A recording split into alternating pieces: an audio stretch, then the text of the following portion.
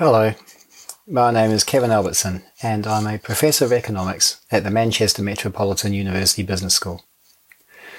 Now I want to talk to you today about something you may think has very little to do with climate change, but bear with me. I want to talk about the theory of democracy. There's a lot of people in the world today challenging democracy. They say it's not very well. In America, other leading democracies too, citizens are increasingly critical of the concept of democracy. I actually think that's probably not true.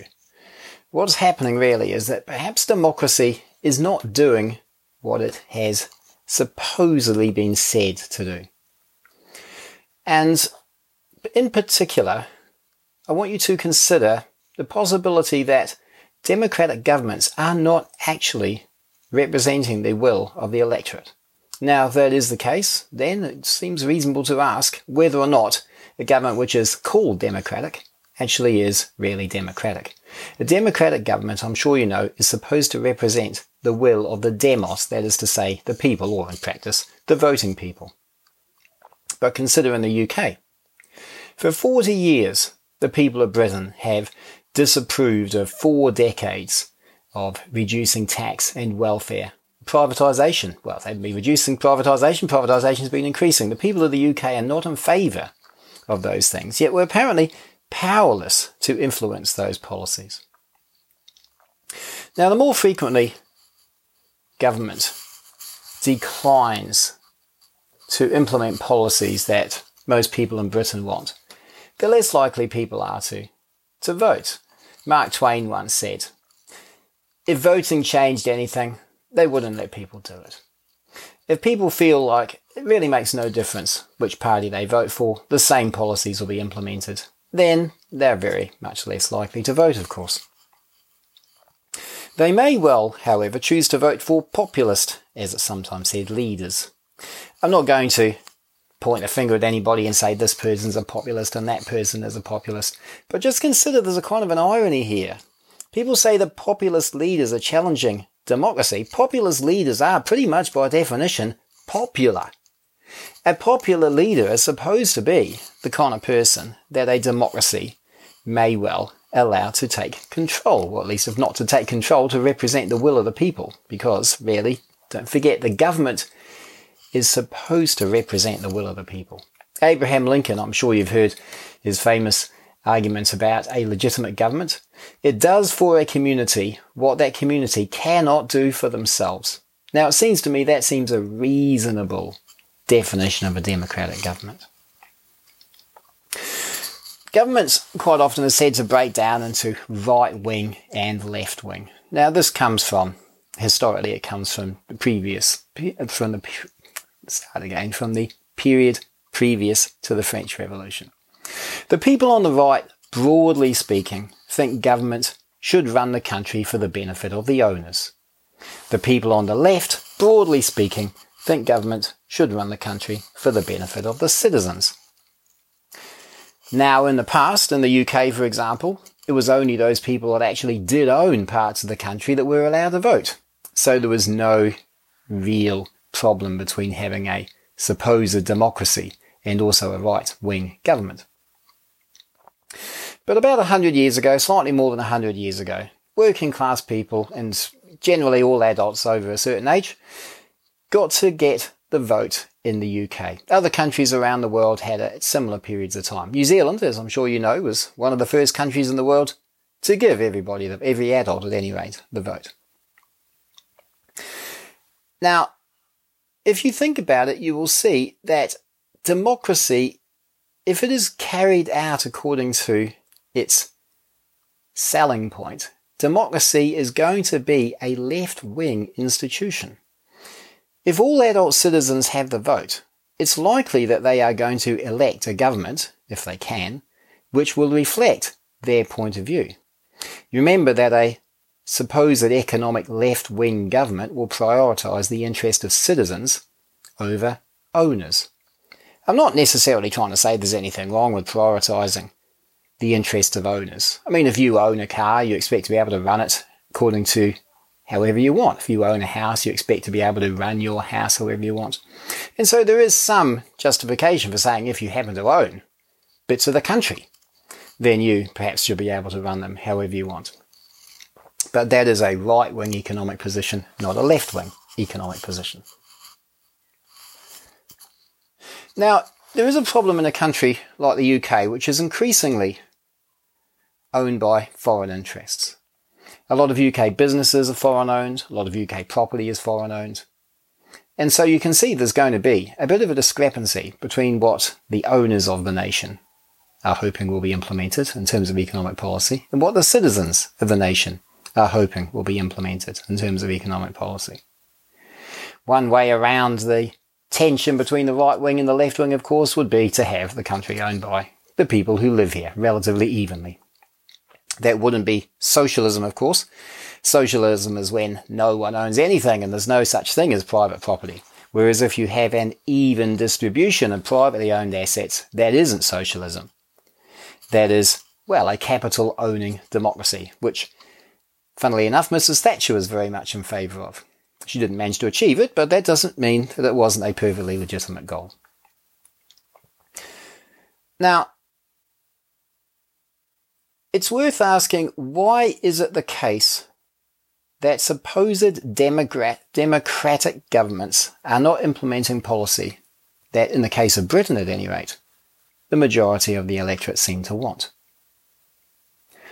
And I think that is because there is a tension between a capitalist democracy, particularly in a globalized world,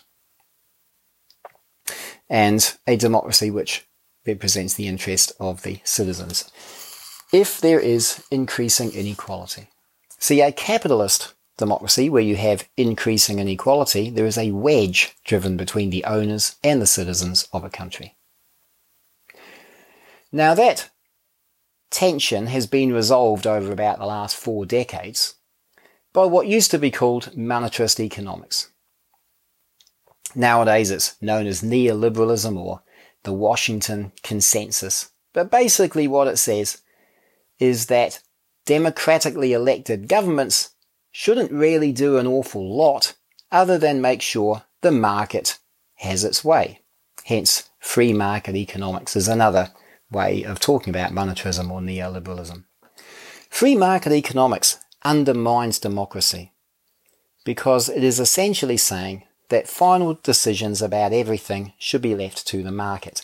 Now, we've discussed in earlier podcasts that the market does not necessarily give you an equitable conclusion. People who have far more resources are the ones who can shape the way the market works. And so therefore, the results which we will wind up in a free market system and the results which we will have if we live in a democratic system are different results. Just think, for example, what are some of the priorities that a right-wing government will put in place? A government which prioritises the interest of owners. Well, for a start, they're going to prioritise the rights of ownership. They're going to prioritise law and order. Neither of those things are bad in and of themselves. I mean, if you have ownership, law and order means that people can't take away your ownership away by force. They're going to prioritise individual aspirations.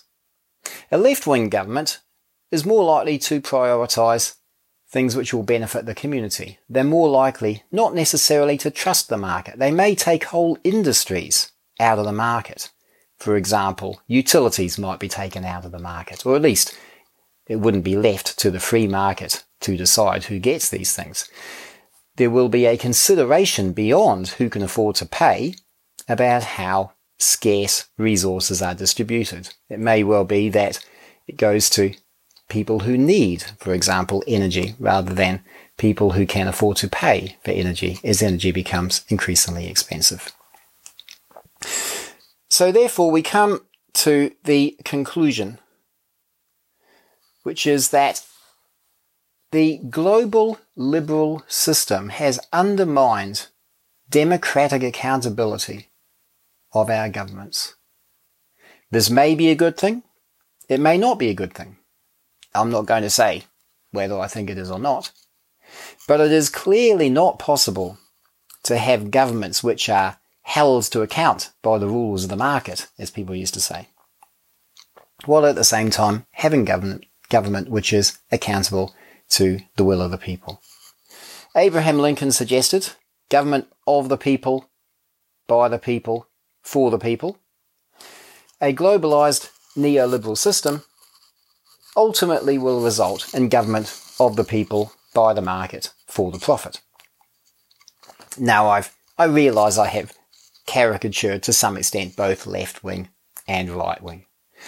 There are very few, if any, pure right-wing political parties in the world. Sometimes we say such and such a party is a right-wing party, but still, even in a state which is run by a party like that, there will be some social security. Maybe not as much as people want, but there still will be some. There will be nations which are said to be left-wing.